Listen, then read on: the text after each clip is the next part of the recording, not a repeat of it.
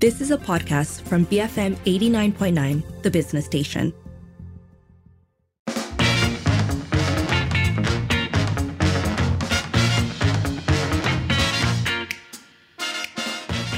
It's 5:07. You're listening to the Evening Edition with Sharmila and Lynn. First up, looking into a recent anonymous message that's gone viral about a certain Merpati in Kajang, or is it Cheras? Looks like Cheras at the moment, at least. Okay, let's start with the latest and then work our way back, right? So Lim Kit Siang has questioned the Home Ministry and prison departments, and I'm quoting, thunderous silence over claims that Datuk Sri Najib Razak has been afforded certain privileges in his incarceration. This is referring to an anonymous message that's been making rounds on social media. I think you might have seen it already. It's really been going far and wide, and it referred to Najib with the code name Merpati, or pigeon, or dove, depending on how you want to translate that. Anyway, the message alleged that Najib's cell in the Kajang prison complex is going to be renovated for a pretty tidy sum, and there are plans to move him to the Cheras Rehabilitation Hospital to allow for more access to visitors and VVIP facilities. So those are some of the allegations. There have also been questions about a certain Facebook post that appeared from Najib. So PKR Deputy President Rafizi Ramli questioned how he was able to make or authorize Facebook postings from prison. I guess particularly personal for him because this post took a swipe at Rafizi's plans about PKR and engaging undecided voters. And Rafizi went on to say that even if Najib didn't write that post, he shouldn't be having access to the outside world. So far, what we've heard from the prison department, they've confirmed that Najib was in the hospital receiving treatment, but that he would return to prison after getting medical clearance. And they haven't responded to any of these allegations of the prison cell itself being renovated or having other facilities added and so on. So as mentioned, right, this started with a message that went viral on WhatsApp and social media. It's by an anonymous user, and it really is quite lengthy. It's a long thread. Here is the general gist of it, which has been translated from BM. In it, the person says Najib is lying about being sick, saying that this is from an undisclosed source on Datuk Sri Najib, with Merpati being given as the code name. It kind of tracks when he went into the prison system, when it was that the conversations about the prison cell renovations, which are supposedly going to amount to up to 50,000 ringgit, when those conversations began, when it was that he was moved to HKL and subsequently to the rehabilitation hospital in Cheras, and why it was, who was involved in all these sorts of permutations, right? And the people that are getting pulled into this, a fair amount, right? Because you're talking about the prison system, you're talking about the healthcare ministry. So it's a few different people being named, all alleged, all anonymous. But yeah, that's where all this recent back and forth has been coming from. Hence that call from the Home Ministry to release, an explanation or, at least some clarity on what is going on, right? And a lot of comparisons are being made to the previous incarceration of Datuk Sri Anwar Ibrahim, who had been also transferred to the Cheras Rehabilitation Hospital in the last 6 months of his imprisonment because of a long-standing shoulder injury. And people are pointing out, though, that unlike Najib, Anwar had served years in prison before being transferred to the hospital. So a lot of questions. So we thought we'd unpack these allegations and in a larger sense talk about what facilities are available in prison and whether there are exceptions made for particular people. Let us know, what are your thoughts on this? You can call 77332900, WhatsApp, or send us a voice note at 018-789-8899, tweet us at BFM Radio. We'll be speaking after this with criminal lawyer Goh Chia Yee, so keep it here on the Evening Edition, BFM 89.9.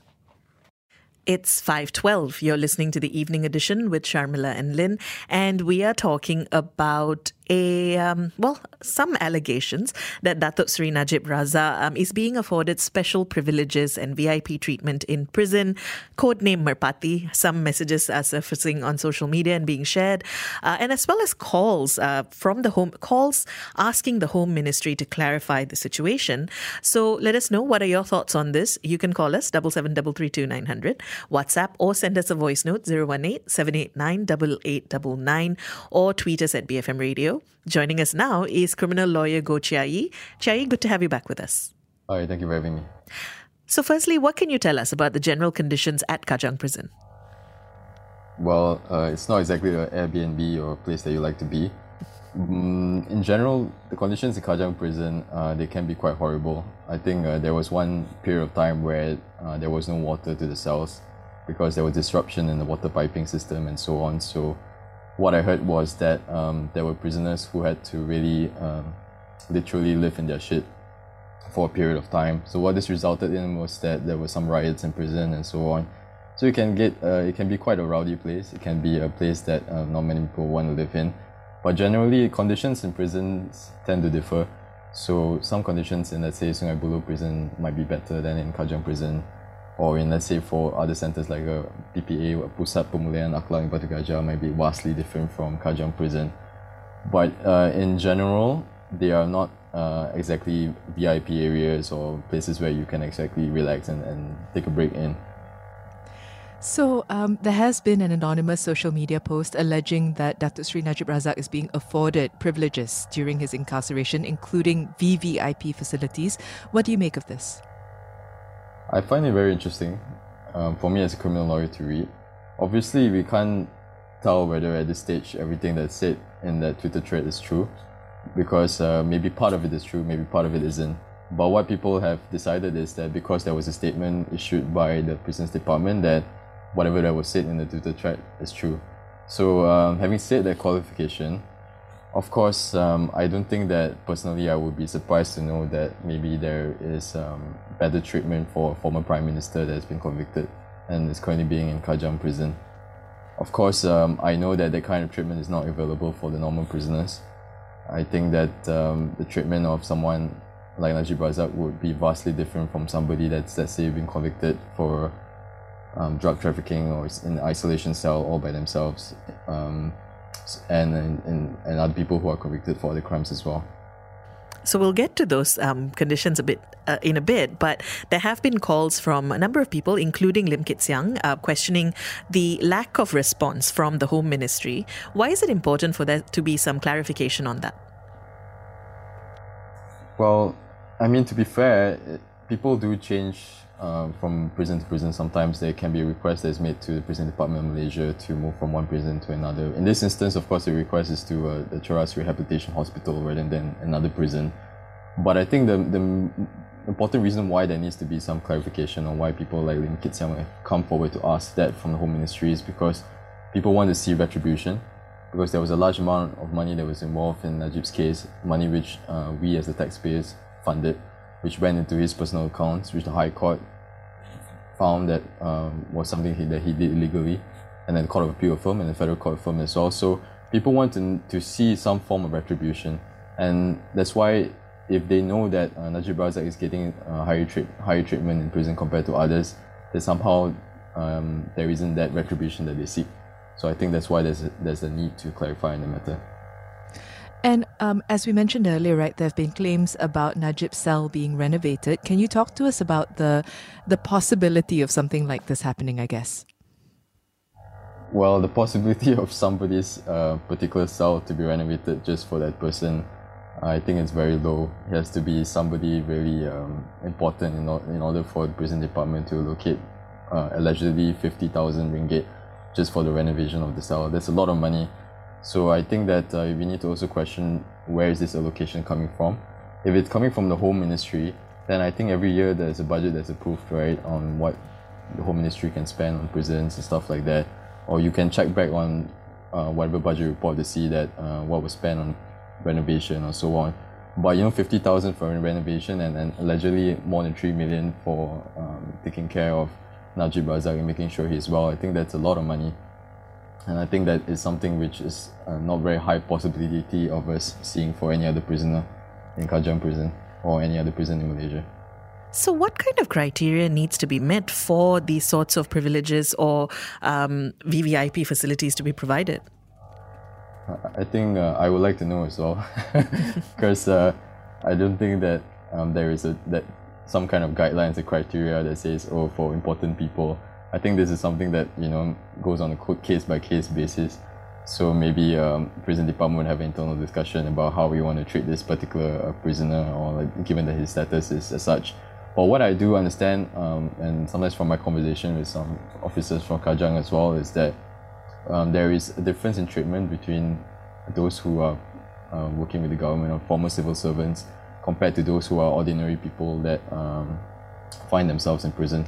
So sometimes there's a separation between these particular groups. Even in other prisons as well, there's this existence as well. So, but for Najib, of course, he exists in a different stratosphere compared to like everybody else. So, yeah. You said that this is something that has come up in conversation, right? That idea of certain prisoners being treated differently than others. In those conversations, do the reasons why come up, or is it just sort of part and parcel of living in Malaysia and having that expectation that people who are formerly important remain important even when incarcerated? I think you need to be careful sometimes when you say, oh, he's getting VIP treatment. Actually, his VIP treatment may just be a normal person's treatment in like Switzerland, right? So there is the difference in mindset. So for us, the basic treatment of a human being can sometimes be considered as VIP here. So that's something we have to think about, you know? So I think it's less of dragging Najib down to our level, but how can we make sure everybody else in Kajang prison is treated that way? Because death in custody is a very serious thing. In fact, I sat in a recent hearing and then I heard that this guy passed away from TB. TB in this day and age, he must have suffered in the cell. The doctor said he must have cried out during his last few hours in pain, So if someone like that, the prison that didn't even send to the hospital, this is not Kajang prison, it's another prison by the way, but if they don't even send to the hospital, then why are we giving Najib that kind of treatment just for something we don't even see any symptoms, and immediately he's sent to rehabilitation center even after the doctors cleared him? According to the Twitter thread, I think it's very serious, because what the thread implies is that actually the prison department and everybody else doesn't really agree with this decision, but there is an instruction from above. So what Charas Rehabilitation Hospital did, according to this Twitter thread, was that they asked, what is the reason? What is the reason? But they couldn't provide the reason. And that's why there was this frustration that exists. So at the same time, yes, we should lift people up to the same kind of treatment that we give to someone like Najib Razak. But at the same time, also, we need to question why there is a difference in the treatment. The double standard that exists also needs to be looked at. And we've been seeing comparisons being drawn between Najib and Datuk Sri Anwar Ibrahim. How do their circumstances differ here? Well, of course, when Datuk Sri Anwar Ibrahim was convicted and incarcerated in prison, he was incarcerated during a time where his coalition wasn't in power. So I think the difference now is, of course, Najib Razak's coalition is the ruling coalition. So who makes the decision on and who gives the instruction on his treatment will of course come from people who may have affiliations with his political party. So I'm not saying that their affiliations affected their decision, but in terms of transparency, I think it's an issue when we see that the people who are making those decisions are people who maybe have pledged loyalty to Najib Razak before. And I think that's the main difference. Another difference, of course, Najib Razak is convicted for corruption, abuse of power, money laundering, while Datuk Sri Anwar Ibrahim was convicted for an offence that in most modern countries have already been abolished. In fact, the country that made that offence for us it's no longer having it in their own country. So that is something for us to consider, definitely. Another element here is that Rafizi Ramli highlighted a recent post on Najib's Facebook page and basically made the argument that, well, why is he still posting, right? How much interaction is a prisoner entitled to with the outside world? Well, they have access to what we call a Wartel on my phone. So they have credit that can be paid like 50 ringgit every month. So this credit they can use to call people, let's say overseas, or their family members and so on. But it's not like a smartphone. It's not a smartphone you can go on social media and so on. From my understanding, I don't think that they really have any internet privileges.